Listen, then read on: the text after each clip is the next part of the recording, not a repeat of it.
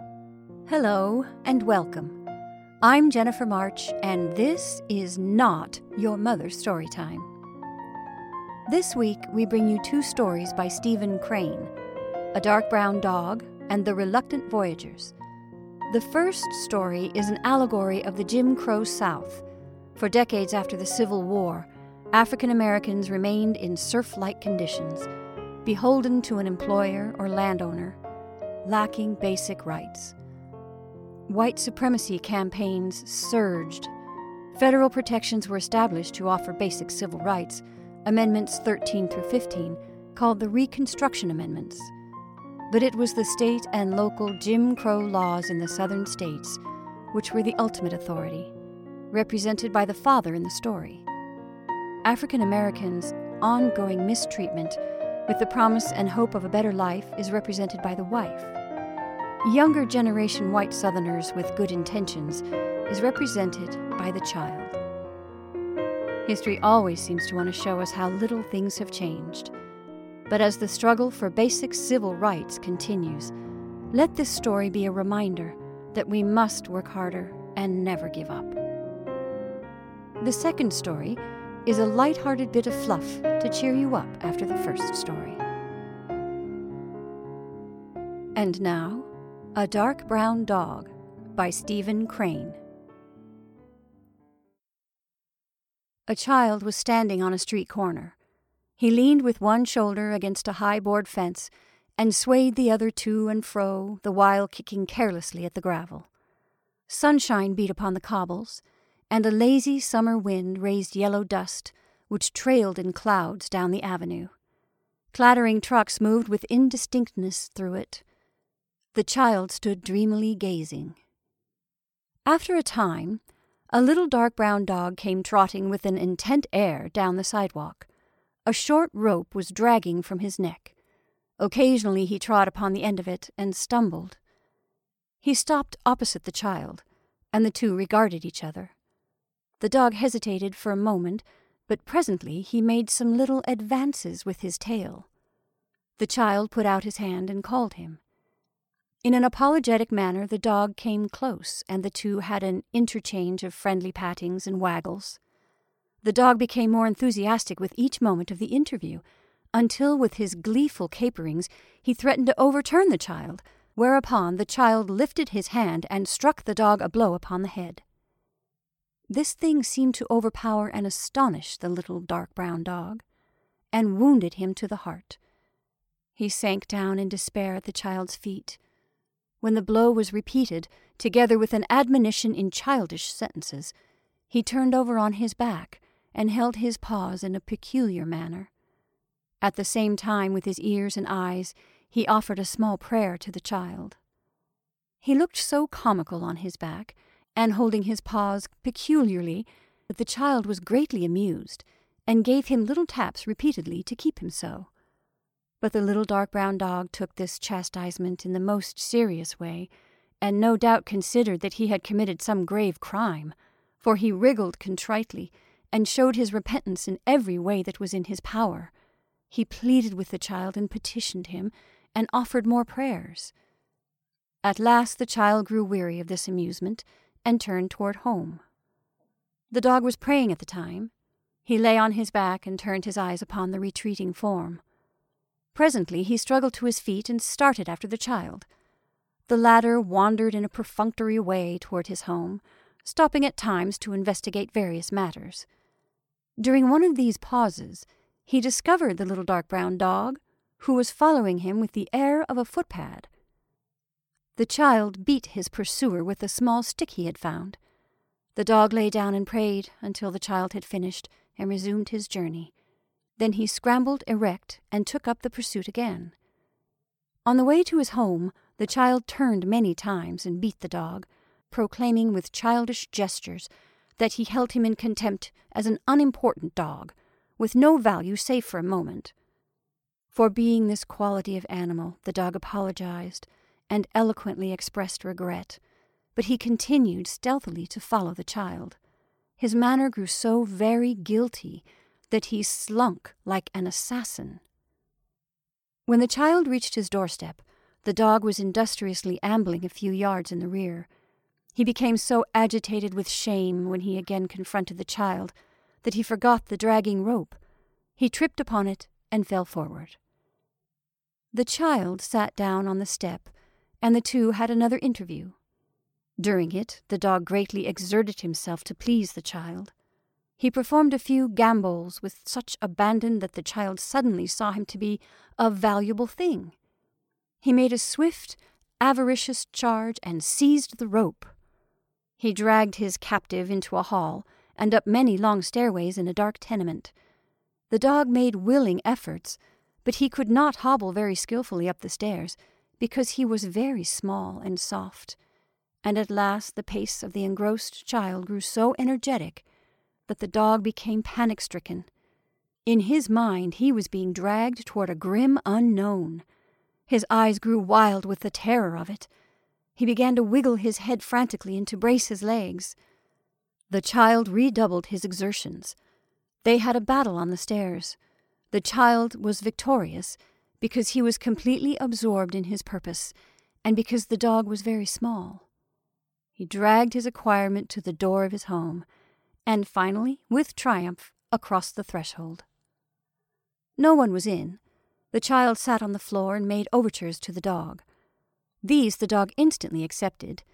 He beamed with affection upon his new friend. In a short time they were firm and abiding comrades. When the child's family appeared, they made a great row. The dog was examined and commented upon and called names. Scorn was leveled at him from all eyes, so that he became much embarrassed and drooped like a scorched plant. But the child went sturdily to the center of the floor, and at the top of his voice championed the dog. It happened that he was roaring protestations, with his arms clasped about the dog's neck, when the father of the family came in from work. The parent demanded to know what the blazes they were making the child howl for. It was explained in many words that the infernal kid wanted to introduce a disreputable dog into the family. A family council was held. On this depended the dog's fate, but he in no way heeded, being busily engaged in chewing the end of the child's dress. The affair was quickly ended. The father of the family, it appears, was in a particularly savage temper that evening, and when he perceived that it would amaze and anger everybody if such a dog were allowed to remain, he decided that it should be so. The child, crying softly, took his friend off to a retired part of the room to hobnob with him, while the father quelled a fierce rebellion of his wife. So it came to pass that the dog was a member of the household. He and the child were associated together at all times, save when the child slept. The child became a guardian and a friend. If the large folk kicked the dog and threw things at him, the child made loud and violent objections.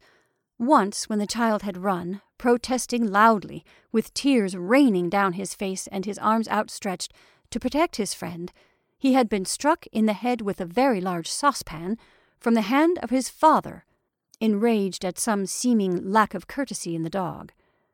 Ever after, the family were careful how they threw things at the dog. Moreover, the latter grew very skillful in avoiding missiles and feet. In a small room containing a stove, a table, a bureau, and some chairs, he would display strategic ability of a high order, dodging, feinting, and scuttling about among the furniture. He would force 3 or 4 people armed with brooms, sticks, and handfuls of coal to use all their ingenuity to get in a blow. And even when they did, it was seldom that they could do him a serious injury or leave any imprint. But when the child was present, these scenes did not occur. It came to be recognized that if the dog was molested, the child would burst into sobs, and as the child, when started, was very riotous and practically unquenchable, the dog had therein a safeguard. However, the child could not always be near. At night, when he was asleep, his dark brown friend would raise from some black corner a wild, wailful cry, a song of infinite loneliness and despair, that would go shuddering and sobbing among the buildings of the block and cause people to swear. At these times, the singer would often be chased all over the kitchen and hit with a great variety of articles. Sometimes, too, the child himself used to beat the dog, although it is not known that he ever had what truly could be called a just cause. The dog always accepted these thrashings with an air of admitted guilt. He was too much of a dog to try to look to be a martyr or to plot revenge. He received the blows with deep humility, and furthermore he forgave his friend the moment the child had finished, and was ready to caress the child's hand with his little red tongue. When misfortune came upon the child, and his troubles overwhelmed him, he would often crawl under the table and lay his small, distressed head on the dog's back. The dog was ever sympathetic. It is not to be supposed that at such times he took occasion to refer to the unjust beatings his friend, when provoked, had administered to him. He did not achieve any notable degree of intimacy with the other members of the family. He had no confidence in them, and the fear that he would express at their casual approach often exasperated them exceedingly. They used to gain a certain satisfaction in underfeeding him, but finally his friend the child grew to watch the matter with some care, and when he forgot it, the dog was often successful in secret for himself. So the dog prospered. He developed a large bark, which came wondrously from such a small rug of a dog. He ceased to howl persistently at night. Sometimes, indeed, in his sleep, he would utter little yells as from pain, but that occurred, no doubt, when in his dreams he encountered huge, flaming dogs who threatened him direfully. His devotion to the child grew until it was a sublime thing. He wagged at his approach. He sank down in despair at his departure. He could detect the sound of the child's steps among all the noises of the neighborhood. It was like a calling voice to him. The scene of their companionship was a kingdom governed by this terrible potentate, the child. But neither criticism nor rebellion ever lived for an instant in the heart of the one subject. Down in the mystic hidden fields of his little dog soul bloomed flowers of love and fidelity and perfect faith. The child was in the habit of going on many expeditions to observe strange things in the vicinity. On these occasions his friend usually jogged aimfully along behind. Perhaps, though, he went ahead. This necessitated his turning around every quarter minute to make sure the child was coming. He was filled with a large idea of the importance of these journeys. He would carry himself with such an air. He was proud to be the retainer of so great a monarch. One day, however, the father of the family got quite exceptionally drunk. He came home and held carnival with the cooking utensils, the furniture, and his wife. He was in the midst of this recreation when the child, followed by the dark brown dog, entered the room. They were returning from their voyages. The child's practiced eye instantly noted his father's state. He dived under the table, where experience had taught him was a rather safe place.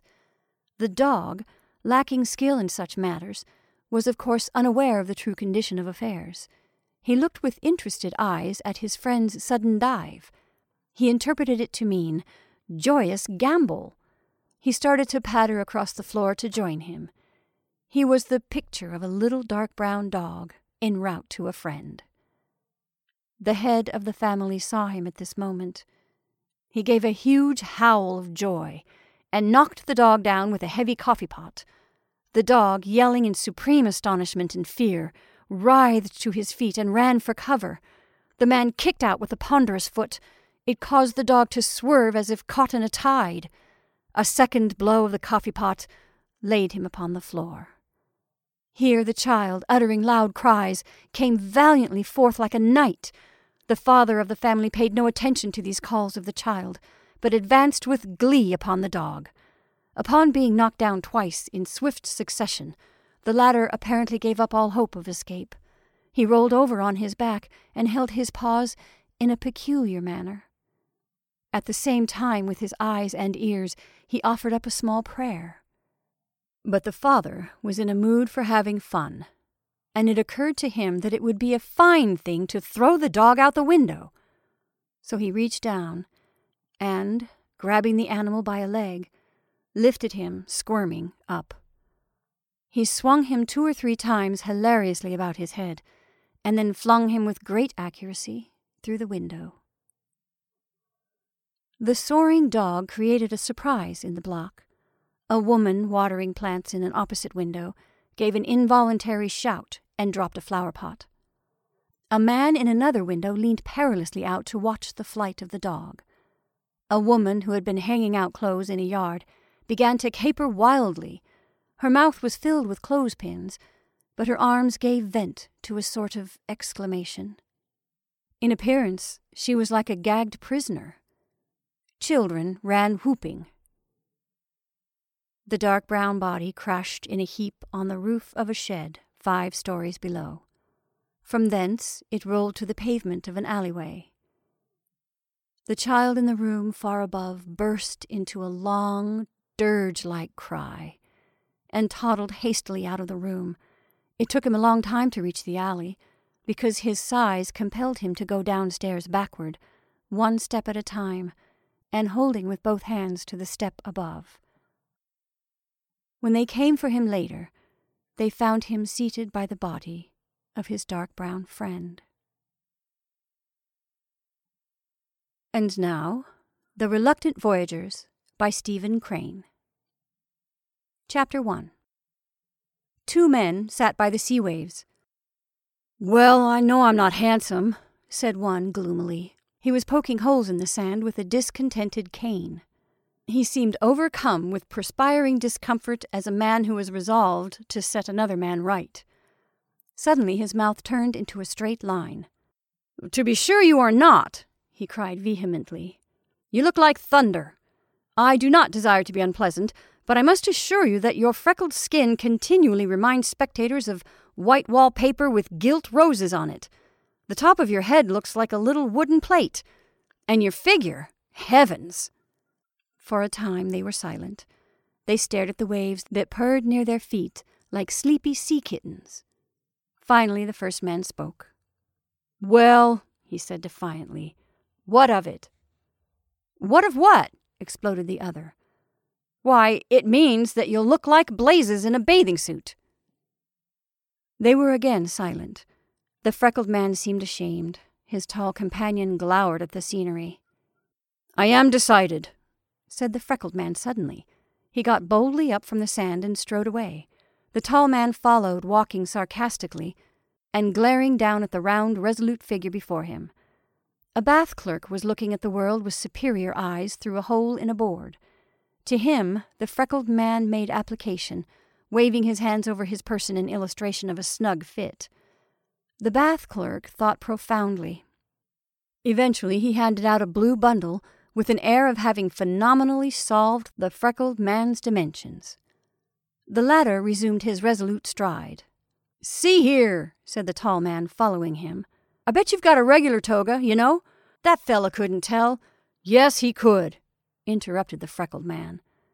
"I saw correct mathematics in his eyes." "Well, supposing he missed your size? Supposing—" "Tom," again interrupted the other. "Produce your proud clothes and we'll go in." The tall man swore bitterly. He went to one of a row of little wooden boxes and shut himself in it. His companion repaired to a similar box. At first, he felt like an opulent monk in a too small cell, and he turned round 2 or 3 times to see if he could. He arrived finally into his bathing dress. Immediately he dropped gasping upon a 3-cornered bench. The suit fell in folds about his reclining form. There was silence, save for the caressing calls of the waves without. Then he heard 2 shoes drop on the floor in one of the little coops. He began to clamor at the boards like a penitent at an unforgiving door. "Tom!" he called. "Tom!" A voice of wrath, muffled by cloth, came through the walls. "You go to blazes!" The freckled man began to groan, taking the occupants of the entire row of coops into his confidence. "Stop your noise!" angrily cried the tall man from his hidden den. "You rented the bathing suit, didn't you? Then—" "It ain't a bathing suit," shouted the freckled man at the boards. "It's an auditorium, a ballroom or something. It isn't a bathing suit." The tall man came out of his box. His suit looked like blue skin. He walked with grandeur down the alley between the rows of coupes. Stopping in front of his friend's door, he rapped on it with passionate knuckles. "Come out of there, you old fool," he said, in an enraged whisper.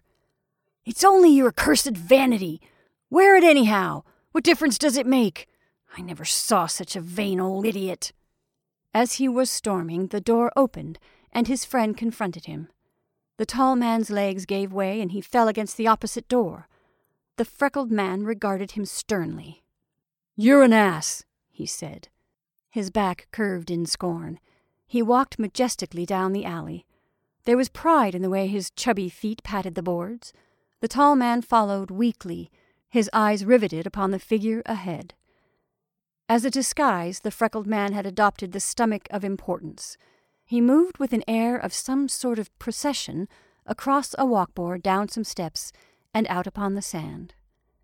There was a pug dog and 3 old women on a bench, a man and a maid with a book and a parasol, a seagull drifting high in the wind, and a distant, tremendous meeting of sea and sky. Down on the wet sand stood a girl being wooed by the breakers. The freckled man moved with stately tread along the beach. The tall man, numb with amazement, came in the rear. They neared the girl. Suddenly the tall man was seized with convulsions. He laughed, and the girl turned her head. She perceived the freckled man in the bathing suit. An expression of wonderment overspread her charming face. It changed in a moment to a pearly smile. This smile seemed to smite the freckled man. He obviously tried to swell and fit his suit. Then he turned a shriveling glance upon his companion and fled up the beach. The tall man ran after him, pursuing with mocking cries that tingled his flesh like stings of insects. He seemed to be trying to lead the way out of the world. But at last he stopped and faced about. "Tom Sharp," said he between clenched teeth, "you are an unutterable wretch. I could grind your bones under my heel." The tall man was in a trance, with glazed eyes fixed on the bathing dress. He seemed to be murmuring, "Oh, good Lord! Oh, good Lord, I never saw such a suit." The freckled man made the gesture of an assassin. "Tom Sharp, you—" The other was still murmuring, "Oh, good Lord, I never saw such a suit, I never—" The freckled man ran down into the sea. Chapter 2. The cool, swirling waters took his temper from him, and it became a thing that is lost in the ocean. The tall man floundered in, and the two forgot and rollicked in the waves. Had left all save a solitary fisherman under a large hat and 3 boys in bathing dress, laughing and splashing upon a raft made of old spars. The 2 men swam softly over the ground swells. The 3 boys dived from their raft and turned their jolly faces shorewards. It twisted slowly around and began to move seaward on some unknown voyage. The freckled man laid his face to the water and swam toward the raft with a practised stroke. The tall man followed, his bended arm appearing and disappearing with the precision of machinery. The craft crept away, slowly and wearily, as if luring. The little wooden plate on the freckled man's head looked at the shore like a round brown eye, but his gaze was fixed on the raft that slyly appeared to be waiting. The tall man used the little wooden plate as a beacon. At length the freckled man reached the raft and climbed aboard. He lay down on his back and puffed. His bathing dress spread about him like a dead balloon. The tall man came, snorted, shook his tangled locks, and lay down by the side of his companion. They were overcome with a delicious drowsiness. The planks of the raft seemed to fit their tired limbs. They gazed dreamily up into the vast sky of summer. "This is great," said the tall man. His companion grunted blissfully. Gentle hands from the sea rocked their craft and lulled them to peace. Lapping waves sang little rippling sea-songs about them. The 2 men issued contented groans. "Tom," said the freckled man. "What?" said the other. "This is great." They lay and thought. A fish-hawk soaring suddenly turned and darted at the waves. The tall man indolently twisted his head and watched the bird plunge its claws into the water. It heavily arose with a silver gleaming fish. "That bird has got his feet wet again. It's a shame," murmured the tall man sleepily. "He must suffer from an endless cold in the head. He should wear rubber boots. They'd look great, too. If I was him, I'd— Great Scott!" He had partly arisen and was looking at the shore. He began to scream. "Ted! Ted! Ted, look!" "What's the matter?" dreamily spoke the freckled man. "You remind me of when I put the birdshot in your leg." He giggled softly. The agitated tall man made a gesture of supreme eloquence. His companion upreared and turned a startled gaze shoreward. "Lord!" he roared as if stabbed. The land was a long brown streak with a rim of green, in which sparkled the tin roofs of huge hotels. The hands from the sea had pushed them away. The two men sprang erect and did a little dance of perturbation. "What shall we do? What shall we do?" moaned the freckled man, wriggling frantically in his dead balloon. The changing shore seemed to fascinate the tall man, and for a time he did not speak. Suddenly he concluded his minuet of horror. He wheeled about and faced the freckled man. He elaborately folded his arms. "So," he said, in slow, formidable tones. "So, this all comes from your accursed vanity, your bathing suit, your idiocy. You have murdered your best friend." He turned away. His companion reeled as if stricken by an unexpected arm. He stretched out his hand. "Tom, Tom," wailed he beseechingly. "Don't be such a fool." The broad back of his friend was occupied by a contemptuous sneer. 3 ships fell off the horizon. Landward the hues were blending. The whistle of a locomotive sounded from an infinite distance, as if tooting in heaven. "Tom, Tom, my dear boy," quavered the freckled man. "Don't speak that way to me." "Oh, no, of course not," said the other, still facing away and throwing the words over his shoulder. "You suppose I'm going to accept all this calmly, don't you? Not make the slightest objection? Make no protest at all, eh?" "Well, I—" began the freckled man. The tall man's wrath suddenly exploded. "You've abducted me! That's the whole amount of it! You've abducted me!" "I ain't," protested the freckled man. "You must think I'm a fool." The tall man swore, and sitting down, dangled his legs angrily in the water. Natural law compelled his companion to occupy the other end of the raft. Over the waters little shoals of fish spluttered, raising tiny tempests. Languid jellyfish floated near, tremulously waving 1,000 legs. A row of porpoises trundled along like a procession of cogwheels. The sky became grayed, save where over the land sunset colors were assembling. The 2 voyagers, back to back, and at either end of the raft, quarreled at length. "What did you want to follow me for?" demanded the freckled man in a voice of indignation. "If your figure hadn't been so like a bottle, we wouldn't be here," replied the tall man. Chapter 3. The fires in the west blazed away, and solemnity spread over the sea. Electric lights began to blink like eyes. Night menaced the voyagers with a dangerous darkness, and fear came to bind their souls together. They huddled frantically in the middle of the raft. "I feel like a molecule," said the freckled man in subdued tones. "I'd give you $2 for a cigar," muttered the tall man. A V-shaped flock of ducks flew towards Barnegat, between the voyagers and a remnant of yellow sky. Shadows and winds came from the vanished eastern horizon. "I think I hear voices," said the freckled man. "That Dolly Ramsdell was an awfully nice girl," said the tall man.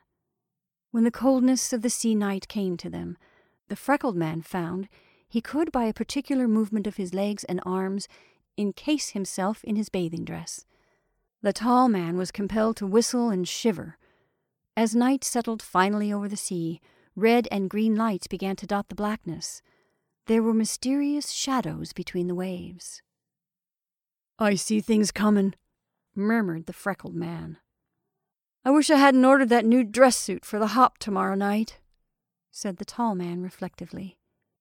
The sea became uneasy and heaved painfully, like a lost bosom, when little forgotten heart bells try to chime with a pure sound.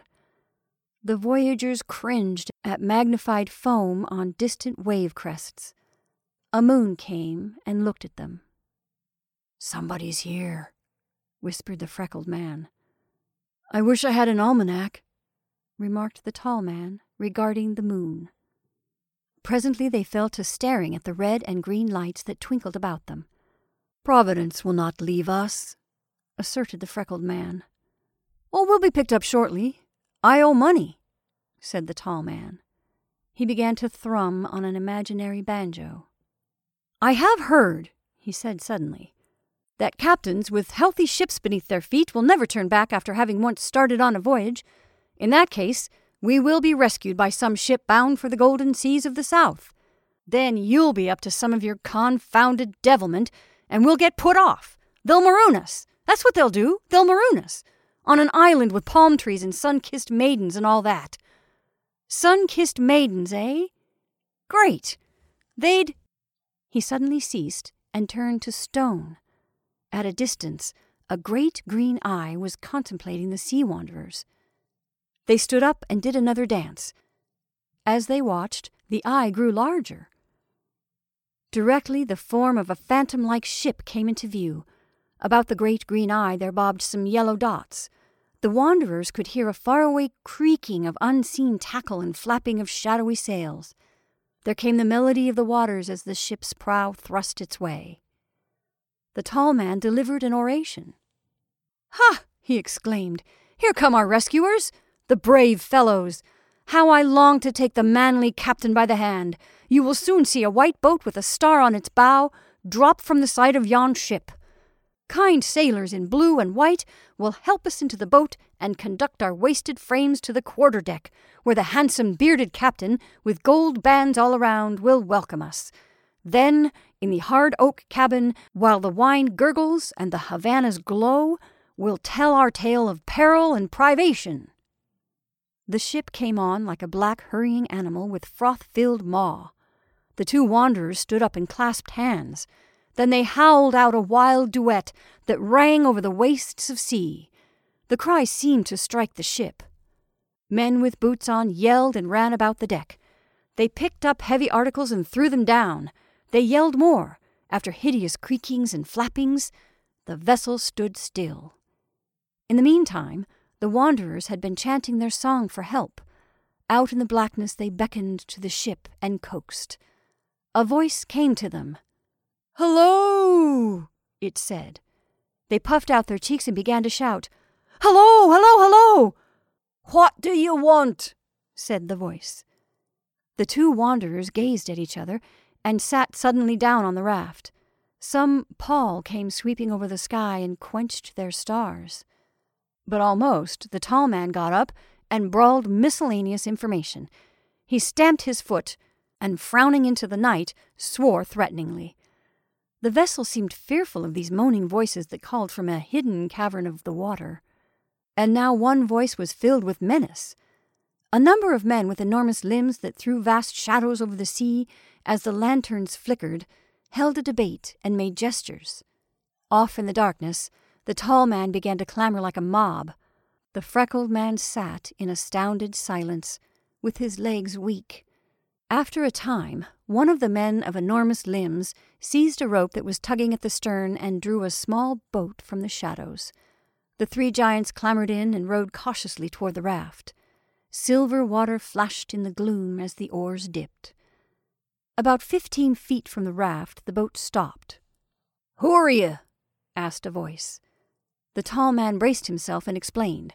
He drew vivid pictures, his twirling fingers illustrating like live brushes. "Oh," said the three giants. The voyagers deserted the raft. They looked back, feeling in their hearts a mite of tenderness for the wet planks. Later they wriggled up the side of the vessel and climbed over the railing. On deck they met a man. He held a lantern to their faces. "Got any chewin' tobacco?" he inquired. "No," said the tall man. "We ain't." The man had a bronze face and solitary whisker. Peculiar lines about his mouth were shaped into an eternal smile of derision. His feet were bare and clung handily to crevices.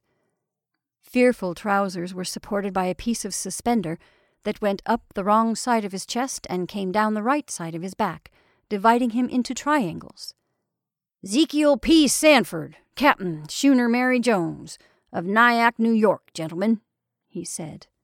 "Ah," said the tall man. "Delighted, I'm sure." There were a few moments of silence. The giants were hovering in the gloom and staring. Suddenly, astonishment exploded the captain. "What the devil?" he shouted. "What the devil you got on?" "Bathing suits," said the tall man. Chapter 4. The schooner went on. The two voyagers sat down and watched. After a time they began to shiver. The soft blackness of the summer night passed away, and gray mists writhed over the sea. Soon lights of early dawn went changing across the sky, and the twin beacons on the highlands grew dim and sparkling faintly, as if a monster were dying. The dawn penetrated the marrow of the two men in bathing dress. The captain used to pause opposite them, hitch one hand in his suspender, and laugh. "Well, I'll be dog-hanged," he frequently said. The tall man grew furious. He snarled in a mad undertone to his companion. "This rescue ain't right. If I had known—" He suddenly paused, transfixed by the captain's suspender. "It's going to break," he cried, in an ecstatic whisper. His eyes grew large with excitement as he watched the captain laugh. "It'll break in a minute, sure." But the commander of the schooner recovered and invited them to drink and eat. They followed him along the deck and fell down a square black hole into the cabin. It was a little den with walls of a vanished whiteness. A lamp shed an orange light. In a sort of recess 2 little beds were hiding. A wooden table, immovable, as if the craft had been builded around it, sat in the middle of the floor. Overhead, the square hole was studded with a dozen stars. A foot-worn ladder led to the heavens. The captain produced ponderous crackers and some cold broiled ham. Then he vanished in the firmament like a fantastic comet. The freckled man sat quite contentedly like a stout squaw in a blanket. The tall man walked about the cabin and sniffed. He was angered at the crudeness of the rescue, and his shrinking clothes made him feel too large. He contemplated his unhappy state. Suddenly he broke out. "I won't stand this, I tell you! Heavens and earth! Look at the... Say, what in the blazes did you want to get me in this thing for anyhow? You're a fine old duffer, you are! Look at that ham!" The freckled man grunted. He seemed somewhat blissful. He was seated upon a bench, comfortably enwrapped in his bathing dress. The tall man stormed about the cabin. "This is an outrage! I'll see the captain! I'll tell him what I think of—" He was interrupted by a pair of legs that appeared among the stars. The captain came down the ladder. He brought a coffee-pot from the sky. The tall man bristled forward. He was going to denounce everything. The captain was intent upon the coffee-pot, balancing it carefully, and leaving his unguided feet to find the steps of the ladder. But the wrath of the tall man faded. He twirled his fingers in excitement, and renewed his ecstatic whisperings to the freckled man. "It's going to break! Look, quick look! It'll break in a minute!" He was transfixed with interest, forgetting his wrongs in staring at the perilous passage. But the captain arrived on the floor with triumphant suspenders. "Well," said he, "after you have eat, maybe you'd like to sleep some. If so, you can sleep on them beds." The tall man made no reply, save in a strained undertone. "It'll break in a minute. Look, Ted, look quick." The freckled man glanced in a little bed on which were heaped boots and oilskins. He made a courteous gesture. "My dear sir, we could not think of depriving you of your beds. No, indeed. Just a couple of blankets if you have them, and we'll sleep very comfortable on these benches." The captain protested, politely twisting his back and bobbing his head. The suspenders tugged and creaked. The tall man partially suppressed a cry and took a step forward. The freckled man was sleepily insistent, and shortly the captain gave over his deprecatory contortions. He fetched a pink quilt with yellow dots on it to the freckled man, and a black one with red roses on it to the tall man. Again he vanished in the firmament. The tall man gazed until the last remnant of trousers disappeared from the sky. Then he wrapped himself up in his quilt and lay down. The freckled man was puffing contentedly, swathed like an infant. The yellow polka dots rose and fell on the vast pink of his chest. The wanderers slept. In the quiet could be heard the groans of timbers as the sea seemed to crunch them together. The lapping of water along the vessel's side seemed like gaspings. 100 spirits of the wind had got their wings entangled in the rigging, and in soft voices were pleading to be loosened. The freckled man was awakened by a foreign nose. He opened his eyes and saw his companion standing by his couch. His comrade's face was wan with suffering. His eyes glowed in the darkness. He raised his arms, spreading them out like a clergyman at a grave. He groaned deep in his chest. "Good Lord!" yelled the freckled man, starting up. Tom, what's the matter?" The tall man spoke in a fearful tone. "To New York," he said. "To New York in our bathing suits." The freckled man sank back. The shadows of the cabin threw mysteries about the figure of the tall man, arrayed like some ancient and potent astrologer in the black quilt with the red roses on it. Chapter 5. Directly the tall man went and lay down and began to groan. The freckled man felt the miseries of the world upon him. He grew angry at the tall man awakening him. They quarreled. "Well," said the tall man finally, "we're in a fix." "I know that," said the other sharply. They regarded the ceiling in silence. "What in the thunder are we going to do?" demanded the tall man after a time. His companion was still silent. "Say," he repeated angrily, "what in the thunder are we going to do?" "I'm sure I don't know," said the freckled man in a dismal voice. "Well, think of something," roared the other. "Think of something, you old fool! You don't want to make any more idiots of yourself, do you?" "I ain't made an idiot of myself." "Well, think!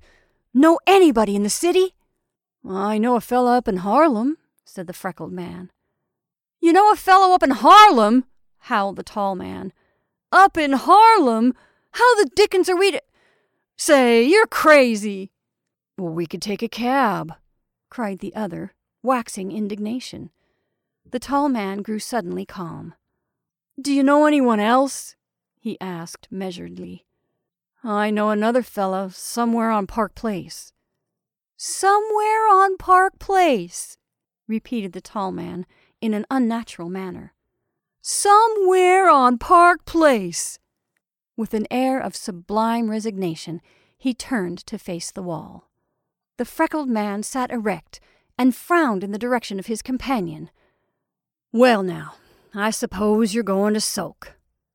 "You make me ill. It's the best we can do, ain't it? Hire a cab and go look that fella up on Park." "What's that? You can't afford it?" "What nonsense!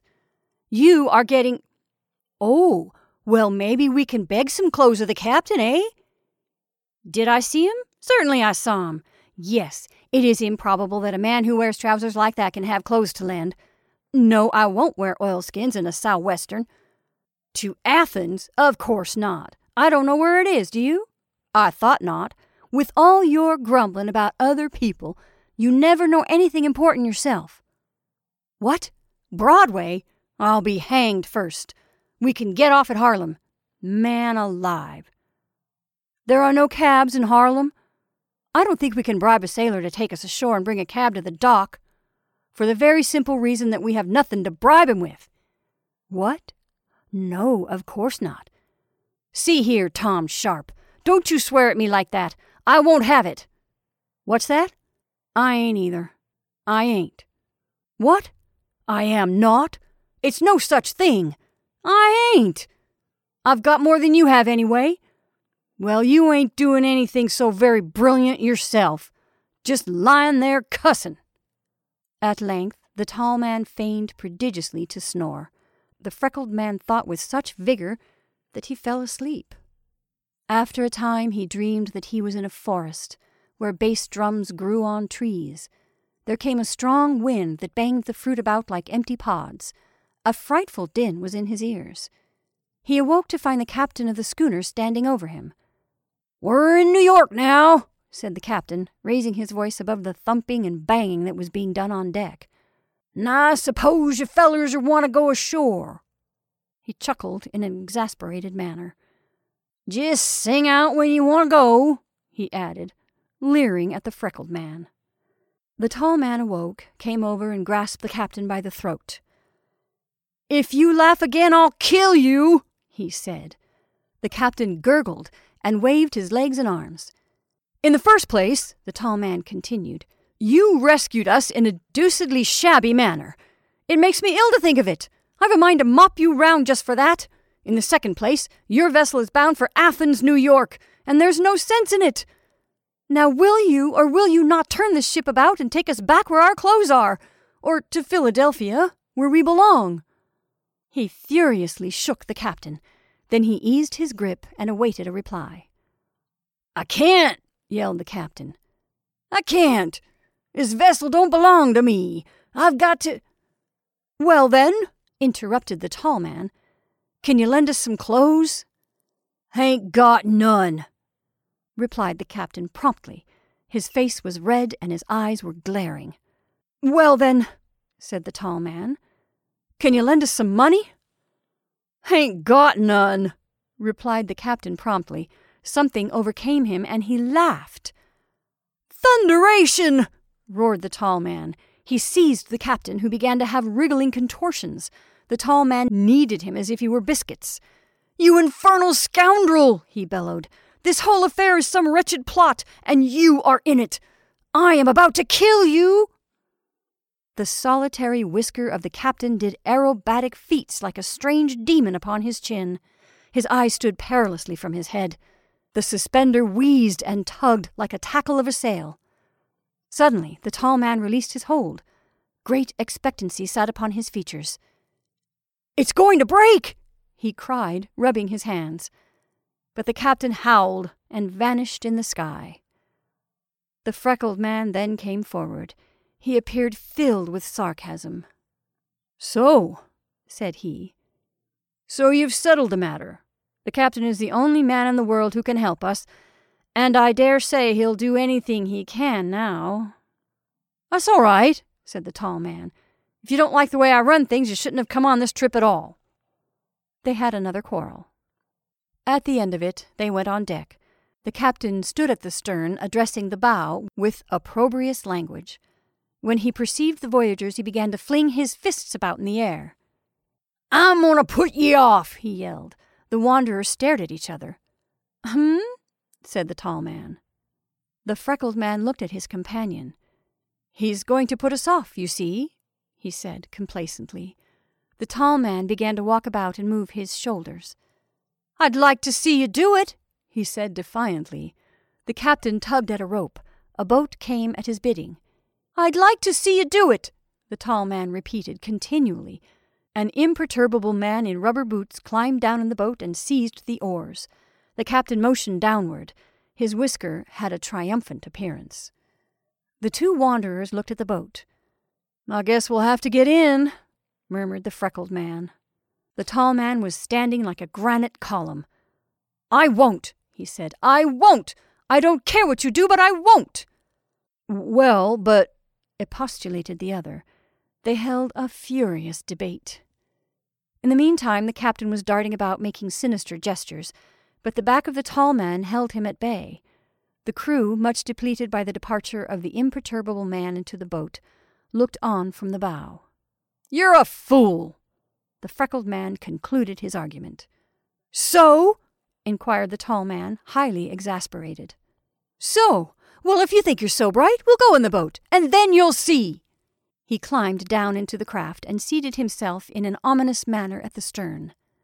"You'll see," he said to his companion, as the latter floundered heavily down.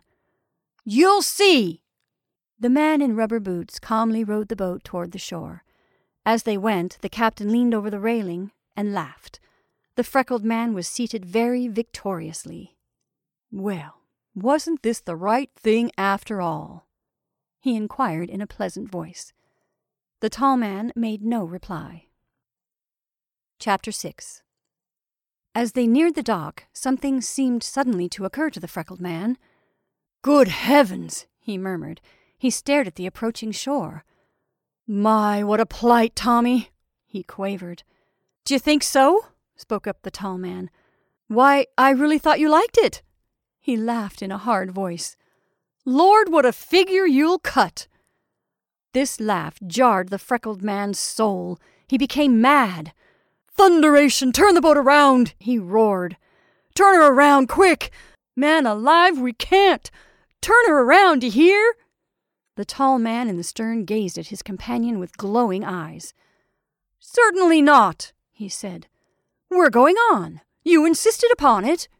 He began to prod his companion with words. The freckled man stood up and waved his arms. "Sit down," said the tall man. "You'll tip the boat over." The other man began to shout. "Sit down," said the tall man again. Words bubbled from the freckled man's mouth. There was a little torrent of sentences that almost choked him, and he protested passionately with his hands. But the boat went on to the shadow of the dock. The tall man was intent upon balancing it as it rocked dangerously during his comrade's oration. "Sit down," he continually repeated. "I won't," raged the freckled man. "I won't do anything." The boat wobbled with these words. "Say," he continued, addressing the oarsman, "just turn the boat around, will you? Where in the thunder are you taking us to anyhow?"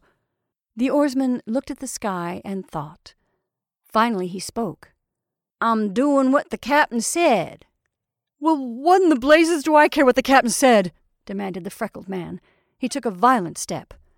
"You just turn this round, or—" The small craft reeled. Over one side, water came flashing in. The freckled man cried out in fear and gave a jump to the other side. The tall man roared orders, and the oarsmen made efforts. The boat acted for a moment like an animal on a slackened wire. Then it upset. "Sit down," said the tall man in a final roar as he was plunged into the water. The oarsman dropped his oars to grapple with the gunwale. He went down, saying unknown words. The freckled man's explanation or apology was strangled by the water. 2 or 3 tugs let off whistles of astonishment and continued on their paths. A man dozing on a dock aroused and began to caper. The passengers on a ferryboat all ran to the near railing. A miraculous person in a small boat was bobbing on the waves near the piers. He sculled hastily toward the scene. It was a whirl of water in the midst of which the dark bottom of the boat appeared whale-like. 2 heads suddenly came up. 839, said the freckled man chokingly. "That's it, 839. "What is?" said the tall man. "That's the number of that feller on Park Avenue I just remembered." "You're the bloominest," the tall man said. "It wasn't my fault," interrupted his companion. "If you hadn't—" He tried to gesticulate, but one hand held to the keel of the boat, and the other was supporting the form of the oarsman.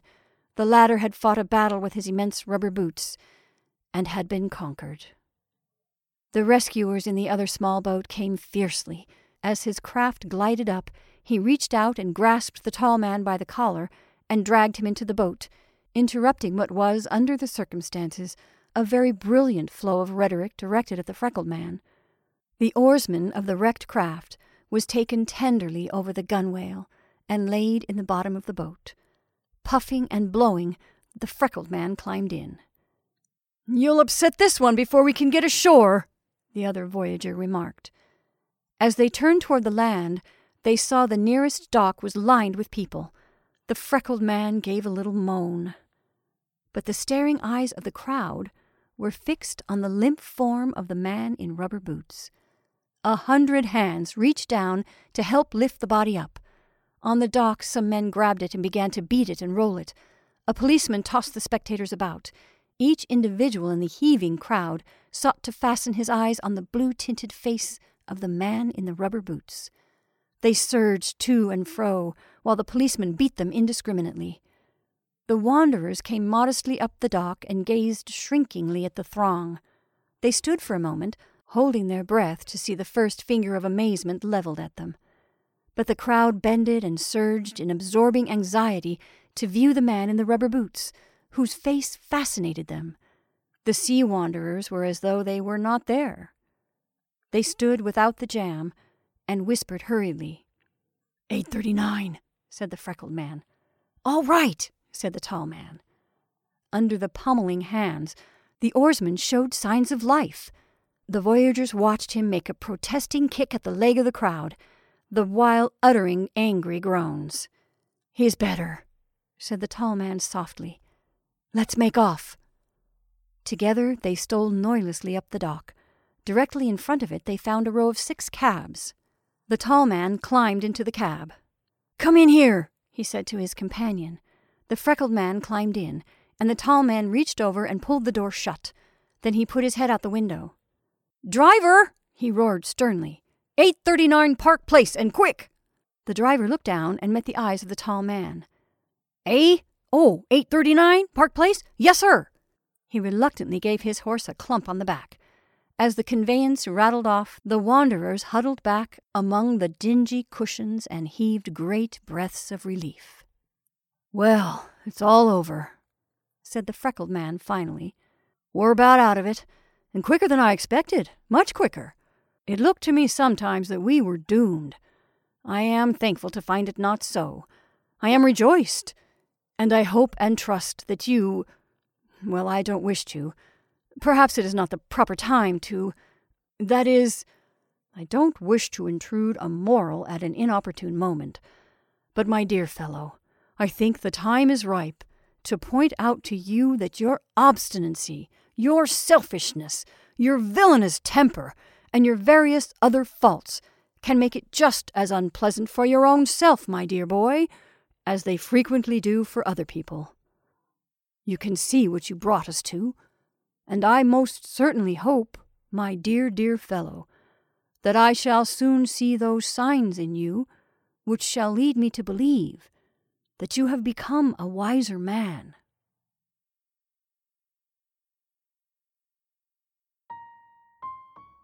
And there's our stories for this evening. I hope you enjoyed A Dark Brown Dog and The Reluctant Voyagers by Stephen Crane. Thank you for listening. I'm Jennifer March, and this is not your mother's story time.